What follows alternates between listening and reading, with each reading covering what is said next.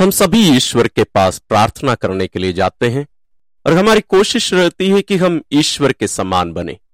कौन है वो व्यक्ति जो ईश्वर का अनुभव किया है? केवल वही जो ईश्वर के समान व्यवहार करता है, जो ईश्वर के समान जीता है। इसी के बारे में आज हम मनन करेंगे, साधना करेंगे। ईश्वर किसी के साथ में भी पक्षपात नहीं करता, सबों के साथ या सबों से एक समान प्यार करता है।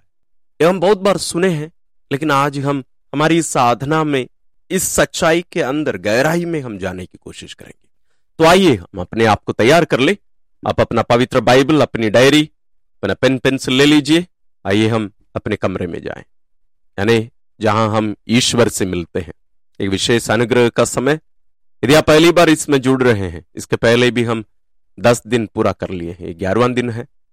अब पिछले दिनों का भी आप जरूर भाग लीजिए, उसमें सहभागी होने की कोशिश करिए, मनन करिए। मैं केवल सुनने के लिए इसलिए नहीं बोल रहा हूं क्योंकि उसमें बहुत कुछ करना रहता है। हम अपना स्थान ग्रहण कर लें, अपनी आंखें बंद कर लीजिए, अपने आप को ईश्वर की उपस्थिति में रखिए, क्योंकि हम ईश्वर की उपस्थिति में, ईश्वर के सानिध्य में हैं। हम उनसे बातें करने, उनकी बातें सुनने और उनसे सीखने हम आए हैं, उनसे सलाह लेने हम आए हैं। इसलिए हमारे लिए जरूरी है कि हम उनकी उपस्थिति में हों। अपने आप को उनकी उपस्थिति में रखिए, अपने आप को तैयार करिए। आइए हम प्रार्थना करें। पिता और पुत्र और पवित्र आत्मा के नाम पर आमीन। हे सर्वशक्तिमान दयावान पिता, हम तेरी स्तुति और आराधना करते हैं, तेरी महिमा गाते हैं, तेरा जय जयकार करते हैं इस सुंदर अवसर के लिए कि साधना के द्वारा आप हमें अपने आप को हम पर प्रकट करते हैं, अपने बारे में हमें बताते हैं, और विशेष रूप से आपके प्रेम का अनुभव करने और उस प्रेम के द्वारा अपने आप को परिवर्तित करने के इस अवसर के लिए हम विशेष रूप से आपको धन्यवाद देते हैं। हम उन सभी क्षणों के लिए धन्यवाद देते हैं जब आप सबों से एक समान प्यार करते हैं। जब मैं बुरा था, मैं अच्छा था, हमेशा उतना ही प्यार मुझसे करते हैं आप। मेरे सोच से परे है ये सब, क्योंकि हम मनुष्य, जब हमारे बच्चे हमारे साथ अच्छा व्यवहार करते हैं तो हम उनसे प्यार करते हैं, ज्यादा प्यार प्रकट करते हैं। लेकिन आप, जितना हम आपसे नफरत करके आपसे दूर चले जाते हैं, आप हमें छोड़ते नहीं हैं, आप हमसे नफरत नहीं करते हैं। आपके इस असीम प्रेम के लिए हम आपको धन्यवाद देते हैं प्यारे पिताजी।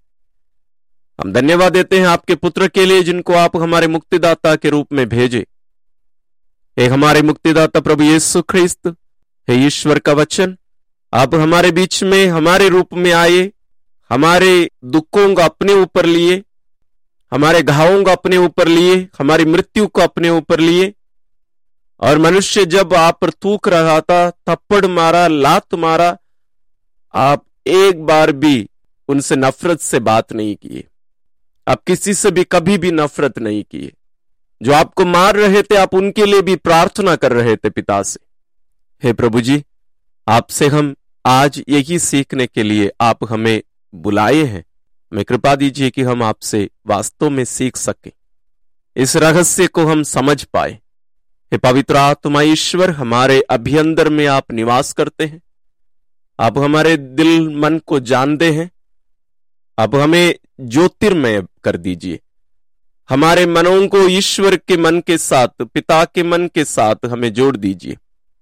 हमारी आत्मा को ईश्वर की आवाज को सुनने के लिए हमारे कानों को खोल दीजिए, हमारे हृदय के कानों को खोल दीजिए, ताकि हम विश्वास पूर्वक ईश्वर के वचन को ध्यान पूर्वक सुन सकें, समझ सकें, और हमारे जीवन में जो परिवर्तन ईश्वर चाहते हैं उसको होने के लिए अपने आप को अर्पित कर सके। हम ये प्रार्थना करते हैं अपने प्रभु क्रिस्त के द्वारा, आमीन।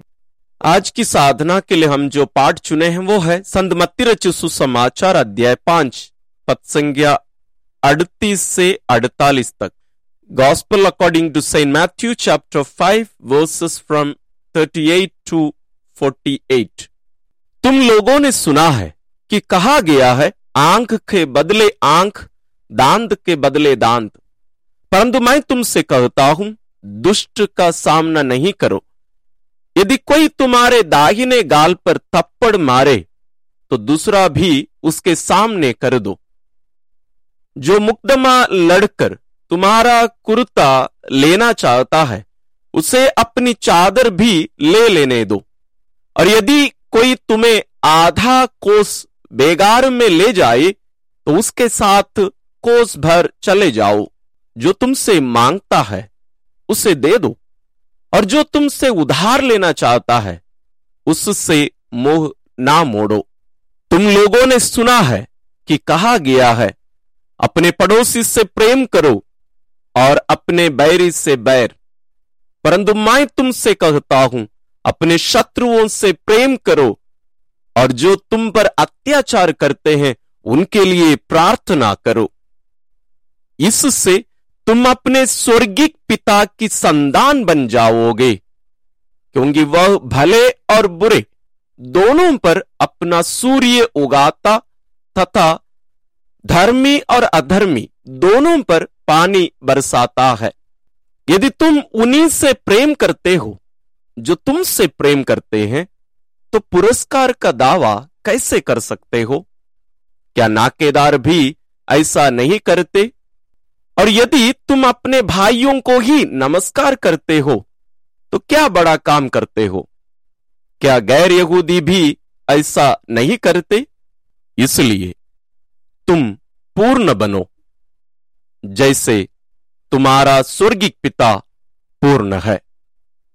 आइए हम इस वचन को कम से कम 2-3 बार ध्यान से पढ़ें। इसमें बहुत सारी बातें छुपी हैं, बहुत सारे रहस्य छुपे हुए हैं। ध्यानपूर्वक पढ़िए। जरूर आप बहुत बार इसको पढ़े हैं, लेकिन आत्मा की प्रेरणा से ध्यान से पढ़िए। आइए हम साधना के पहले चरण में प्रवेश करें। हम बहुत बार ये सोचकर प्रार्थना करने आते हैं कि हमारी प्रार्थना करने से ईश्वर हमसे प्यार करेंगे, ईश्वर हमें ज्यादा आशीर्वाद देंगे, हम ईश्वर की सच्ची संतान बनते जाएंगे।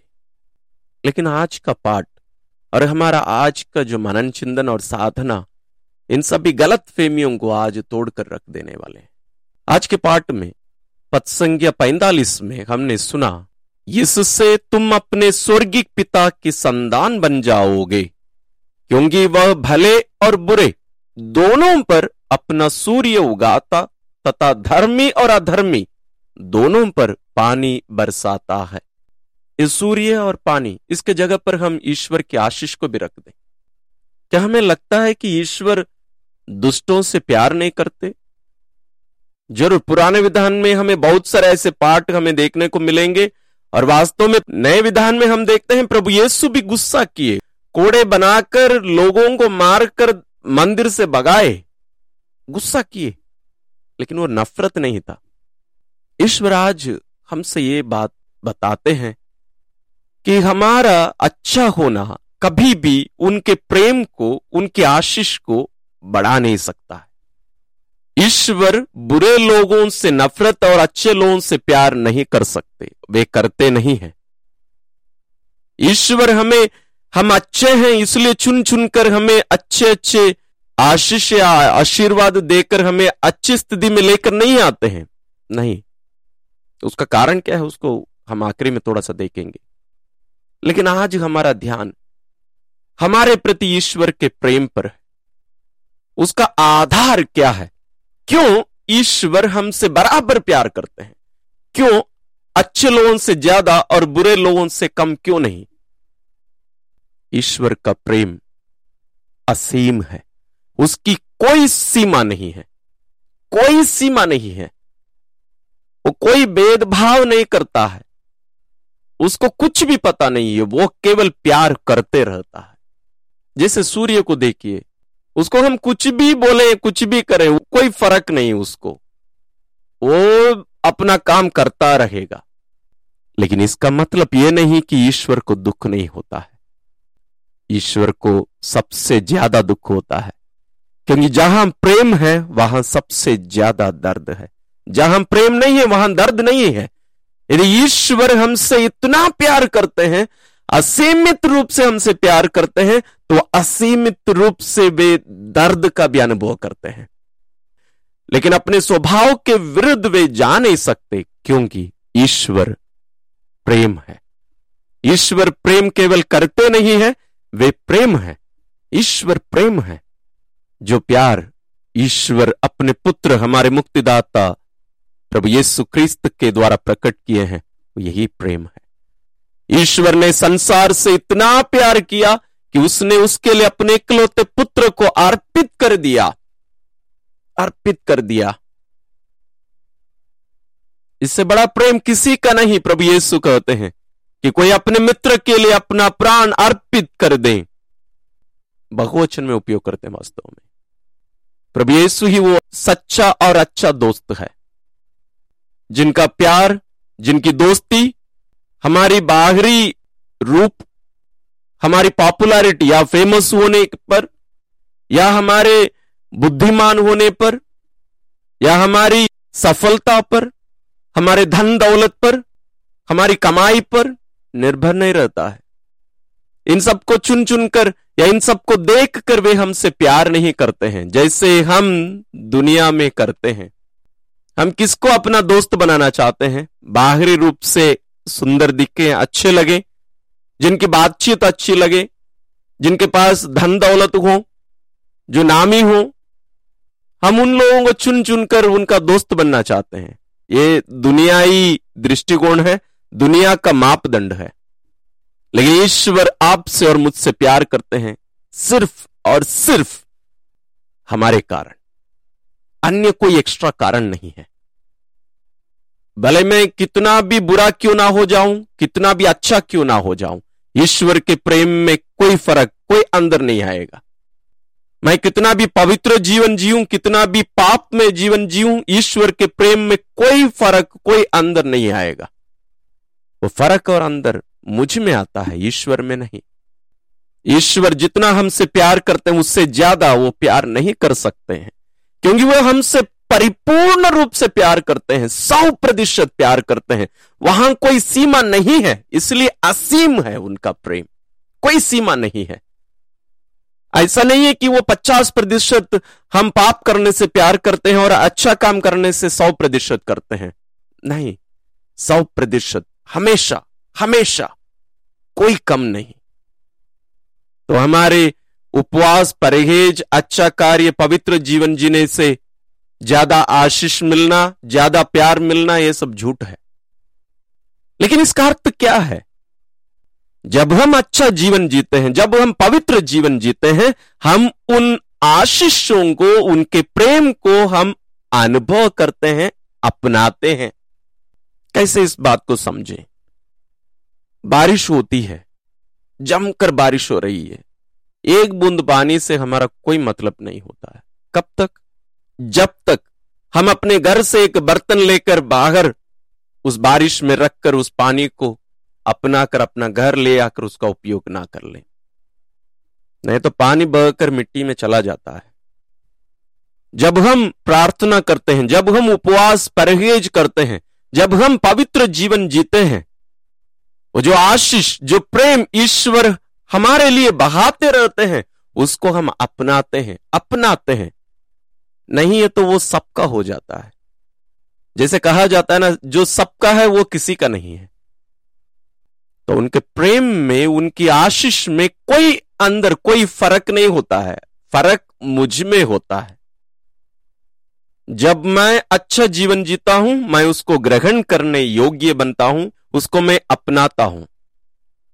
जैसे मैं इस उदाहरण को बहुत उपयोग करता हूं। जैसे मान लीजिए, प्रभु यीशु भी इस दृष्टांत को बताते हैं। मान लीजिए आपकी पल्ली में सबके लिए भोजन है, कोई त्योहार के संदर्भ में या आपके गांव में कहीं भी सबके लिए भोजन है। कितने लोगों को भोजन मिलेगा? केवल और केवल उन लोगों को मिलेगा जो वहां पहुंचते हैं। हो सकता है आप अपने घर वालों के लिए लेके भी जाएं, लेकिन यहां वैसा नहीं होगा। जो वहां पहुंचते हैं उनको केवल नहीं, और जो कोई पहुंचते हैं उन सबों को नहीं मिलता है। जो वहां बैठते हैं, जहां खाना परोसा जा रहा है, वहां बैठकर, और हर कोई जो बैठते हैं उन लोग सब उसको अपनाते नहीं हैं। जो बैठते हैं वो खाना ग्रहण करते हैं, उसको खाते हैं और उसको पचाते हैं। ये सब होना है, तब तक वो खाना मेरा नहीं बना है। यही बात है यहां। ईश्वर सबों से बराबर प्यार करते हैं। हम मुझसे उतना ही प्यार करते हैं जितना ईश्वर अपने पुत्र से करते हैं। अपने पुत्र, अपने इकलौते पुत्र प्रभु यीशु से करते हैं। उतना ही प्यार पिता मुझसे करते हैं। उतना ही प्यार प्रभु यीशु मुझसे करते हैं जितना वो अपने पिता से करते हैं। उसमें कोई अंदर नहीं हो सकता, नहीं तो वो ईश्वर नहीं रहेंगे। उनके प्रेम में कोई फर्क, कोई अंदर नहीं। वो फर्क मुझ में है। तो यदि हम ईश्वर की संतान कहलाना चाहते हैं, यदि हम कहेंगे कि मैं ईश्वर की संतान हूं, ईश्वर का बेटा हूं, ईश्वर की बेटी हूं, जैसे मैंने शुरुआत में कहा, हमें उनके समान जीना है। आज के पाठ में हमने अंत में सुना, पूर्ण बनो जैसे तुम्हारा पिता पूर्ण है। हमें उनके समान पूर्ण बनना है। पूर्ण बनने का मतलब केवल प्रार्थना करते रहना केवल नहीं है, उनके समान प्यार करना। ईश्वर प्रेम है। जैसे ईश्वर मुझसे प्यार करते हैं, वैसे ही दूसरों से प्यार करना। इसलिए संत यूहन्ना अपना पहला पत्र में लिखते हैं, आप उस पत्र को ध्यान से पढ़िए, अध्याय 3 और 4 को ध्यान से पढ़िएगा। उसमें वे स्पष्ट कहेंगे, हमने ईश्वर से पहले नहीं बल्कि ईश्वर ने हमसे पहले प्यार किया, इसलिए हम भी ईश्वर के समान दूसरों से प्यार करें। ईश्वर जैसे हमसे प्यार करते हैं वैसे हम दूसरों से प्यार करें, और इस प्यार के द्वारा ही लोग हमें पहचानेंगे। प्रभु यीशु संत यूहन्ना रचित सुसमाचार में ही कहते हैं इसको, अध्याय 13 पद संख्या 35 में पढ़िएगा। लोग इससे ही तुम्हें पहचानेंगे कि तुम मेरे शिष्य हो, मेरे भाई हो, मेरी बहन हो। कैसे पहचानेंगे? एक दूसरे के लिए हमारे प्यार के कारण।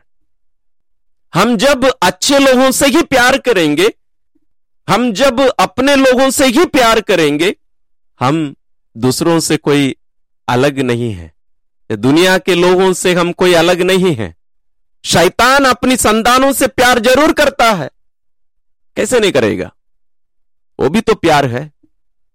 लेकिन जैसे ईश्वर प्यार करते हैं वैसे प्यार करना, इसके लिए हमें उस प्रेम को सबसे पहले अनुभव करना जरूरी है।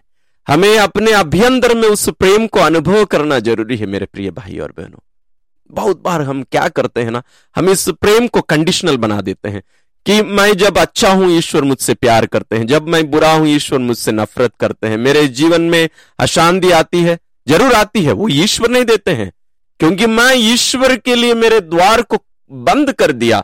जिस द्वार से होकर ईश्वर की आशीष, ईश्वर का प्रेम, ईश्वर की कृपा मेरे जीवन में आते थे, उस द्वार को मैं बंद कर दिया, तो वो आएगा कैसे मेरे जीवन में? मैं बंद कर दिया, मुझे खोल देना है।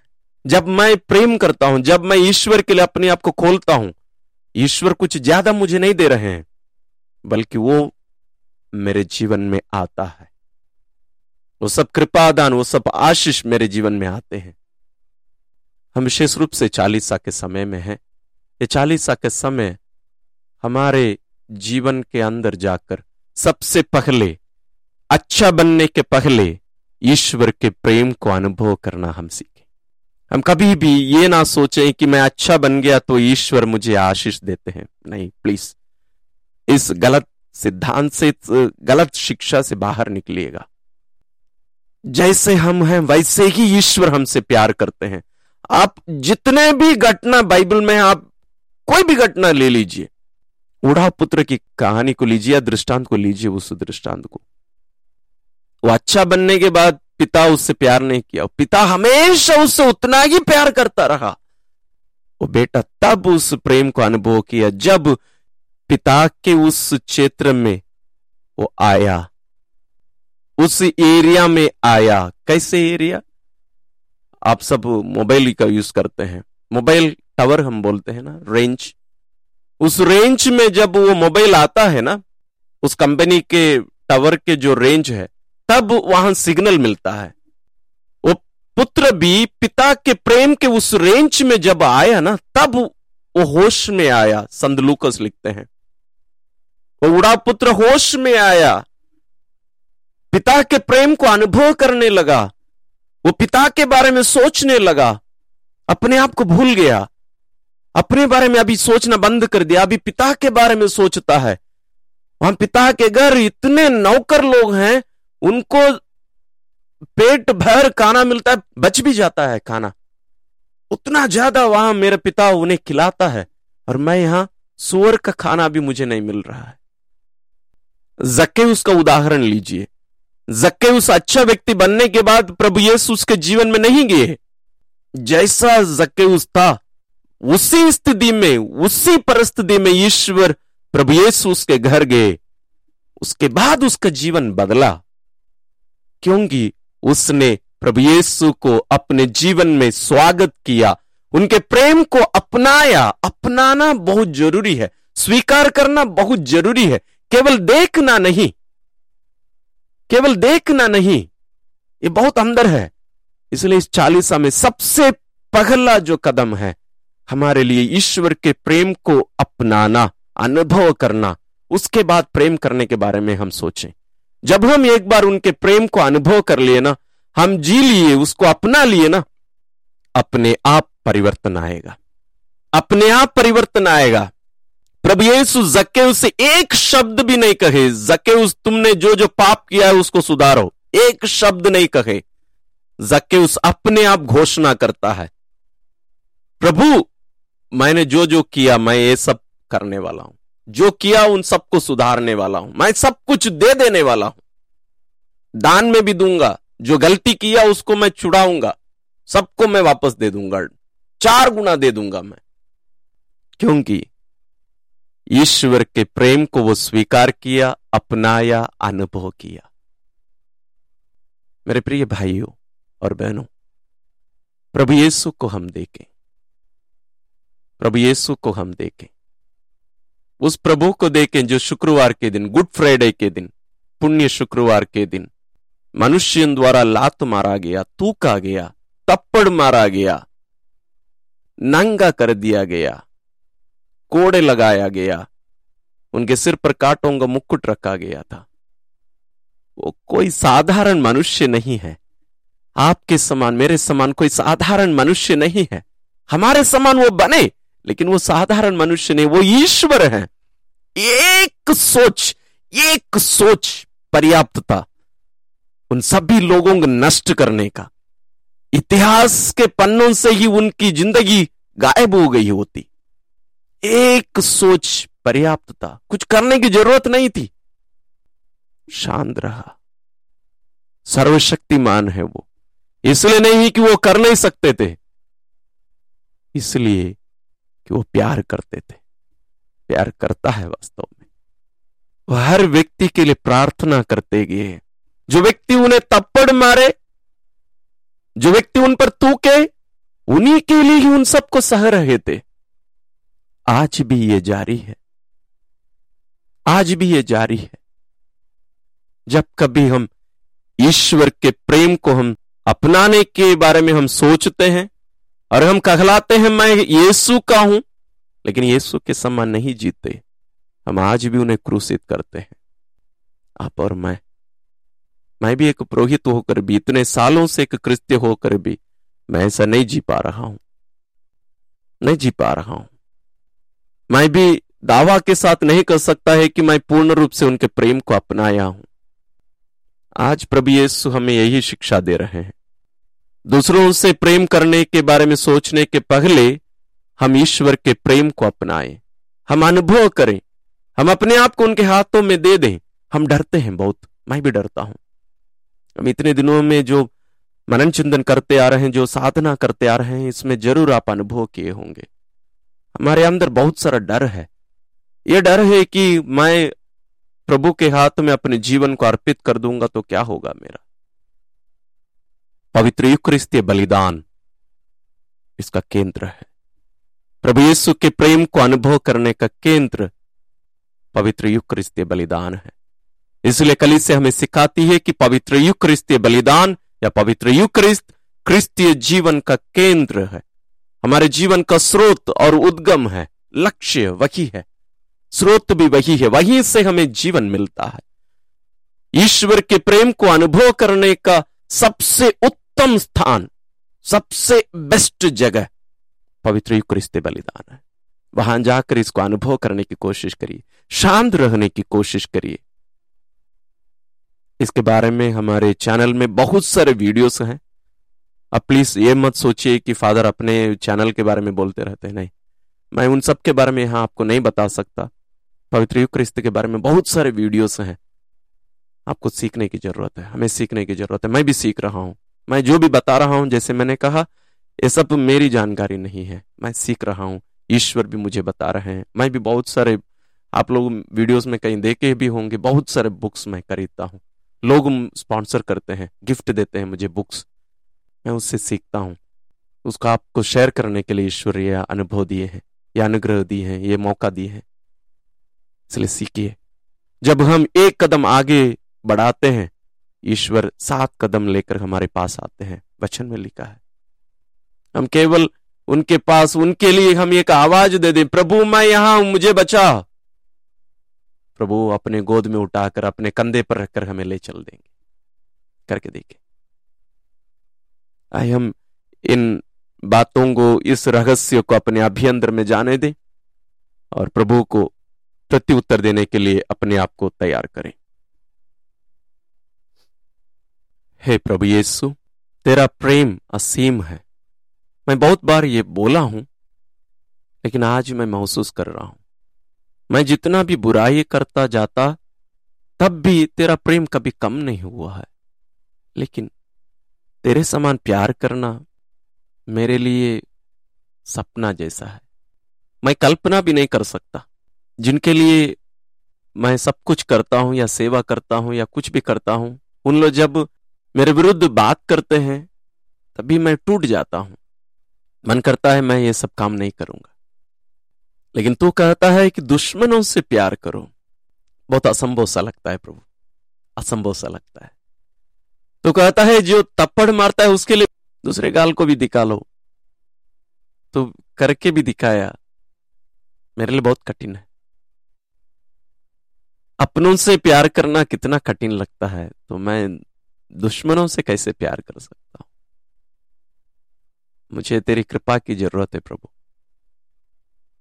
लेकिन जरूर इन दिनों में इस साधना के द्वारा तू जो मुझे सिखा रहा है कि तेरे समान मुझे बनना है, वही तेरा होने का साक्षी है। तो मैं वैसे बनना चाहूंगा, लेकिन मेरी शक्ति से ये संभव नहीं है, संभव नहीं है, कभी भी संभव नहीं है। मैं जानता हूं मैं कितना कमजोर हूं, मैं जानता हूं। तू मुझे कितने बार पाप क्षमा किया है, मुझे क्षमा किया है। तो जो भी मुझे सिखाया है सब कुछ तू किया है, लेकिन मैं जो भी सिखाता हूं, मैं जो भी बोलता हूं, पता नहीं मैं कितना प्रतिशत उसको अपनाया हूं या मैं उसको अपने जीवन में अमल करता हूं। तू मुझसे इतना प्यार करता है, तू मुझे चाहता है, मेरे लिए सब कुछ है। लेकिन बहुत बार जब मैं पाप में गिरता हूं या अन्य समय में भी जब मैं कमजोर अनुभव करता हूं, मुझे नहीं लगता है कि तू मेरे साथ है। लेकिन आज तू मुझे बताता है कि जब मैं तेरे से दूर होने के बारे में सोचता हूं या दूर चला जाता हूं पाप करके, तो तब भी मुझसे उतना ही प्यार करता है जितना मैं अच्छा रहता हूं। ये कैसे तू कर पाता है प्रभु? जब मैं तुझे नकार के मैं शैतान के पास चला जाता हूं उसका साथ देने, तब भी तू मुझे कैसे प्यार कर सकता है? मुझे विश्वास नहीं होता, मैं समझ नहीं पाता ये किस प्रकार का प्यार है। क्योंकि इस दुनियाई प्रेम को देखकर ही मैं जिया हूं, मतलबी बनकर ही मैं भी प्रेम किया हूं।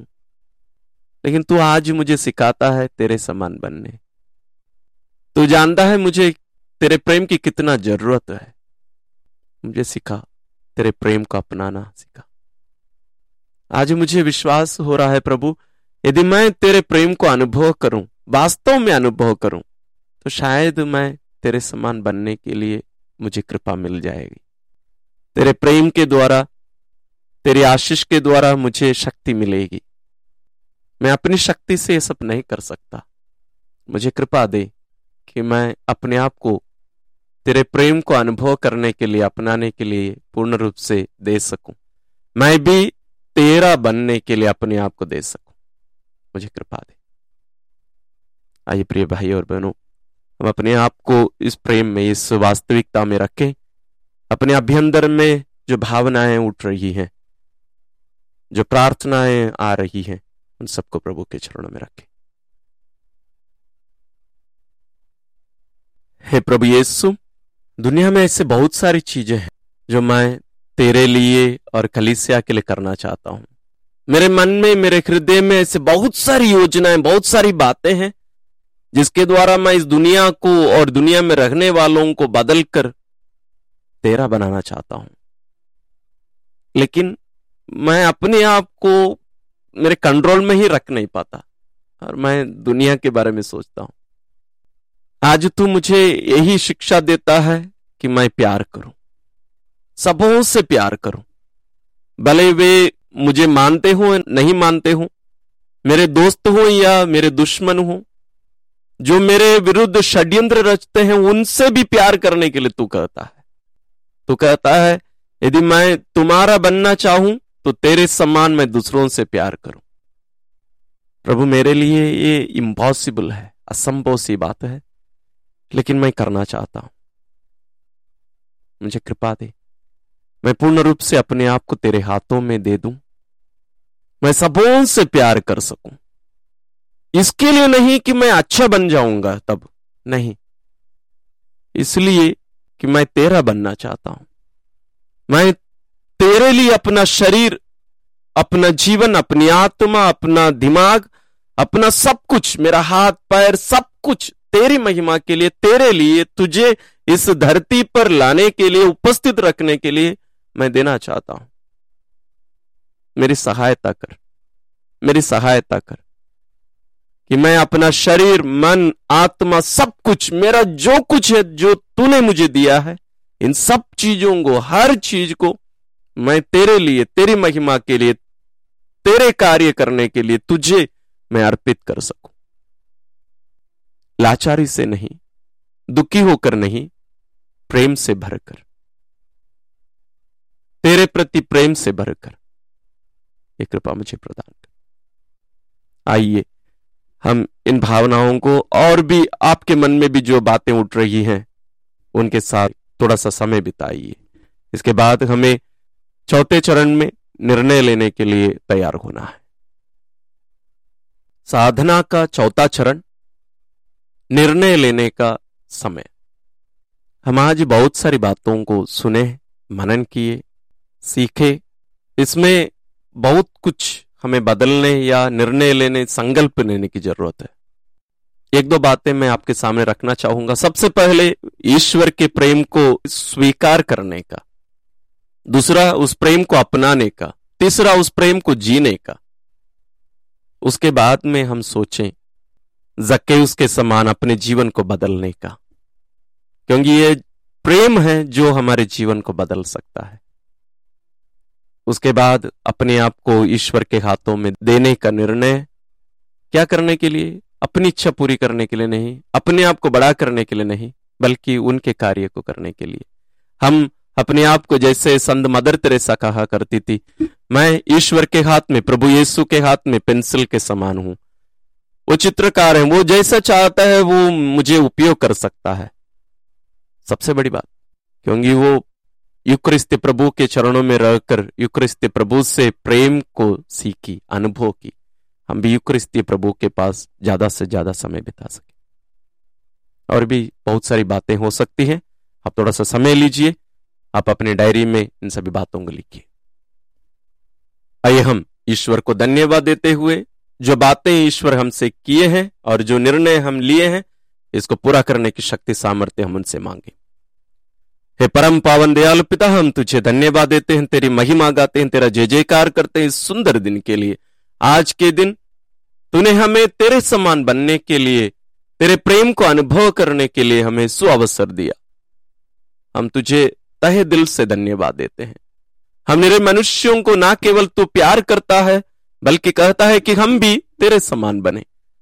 तू ईश्वर है, हम निरे मनुष्य हैं, फिर भी तू हमसे इतना प्यार करता है। प्यारे पिता, हमें कृपा दीजिए कि जो बातें हमने सुनी है, जिन रहस्यों को हमने आज तुझसे पाया है, इन सभी बातों को हम अपने दिल में मां मरियम के समान संजोए रख सकें और तेरे समान बनने के लिए तेरे इस प्रेम को हम स्वीकार कर सकें, अपना सकें और उसके समान अपने आप को तेरे पुत्र के समान हम अर्पित कर सकें। हे पवित्र आत्मा ईश्वर, आप हमारे शरीर में जीवित हैं, रहते हैं।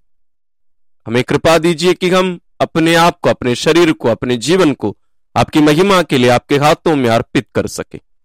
आपकी प्रेरणाओं को हम ध्यान से सुन सके, हम मौन रह सके, हमें इसकी कृपा प्रदान करी।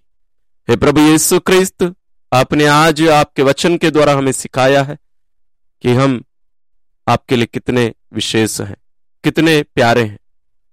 प्यारे प्रभु जी, हमें कृपा दीजिए कि हम आपके इस प्रेम की बातों को अपने दिल में संजोए रखें, हम हर क्षण हर पल इस प्रेम में जीते रहें और जो भी जरूरत है हमारे लिए उन सबको आप हमें हर क्षण देते रहते हैं। जो कृपादान हमें जरूरी है आपके समान बनने के लिए, उसको भी आप देते हैं। उन सबको ग्रहण करने के लिए तेरे चरणों में, तेरे पास विशेष रूप से पवित्र यूकरिस्तीय बलिदान में और आराधना में सहभागी होकर उन सबको प्राप्त करके तेरे समान बनने की कृपा हमें प्रदान कर। विशेष रूप से प्यारे पिता, यहां एकत्रित आपकी इन सभी संतानों को, इनके प्रियजनों को विशेष आशीष और अनुग्रह प्रदान कर। हम सभी तेरे समान बनने के इस कार्य में तेरा सहयोग, तेरा साथ दे सके। हे हमारी प्यारी मां मरियम, सभी संतों, स्वर्गदूतों, हमारे लिए प्रार्थना करिए ताकि हम भी आप लोगों के समान अपने आप को ईश्वर के हाथों में अर्पित कर सके। हम यह प्रार्थना करते हैं अपने प्रभु क्रिस्त के द्वारा, आमीन। ईश्वर आप सबों को विशेष आशीष और अनुग्रह प्रदान करे और जरूर इसको दूसरों के साथ शेयर करना ना भूलें। धन्यवाद।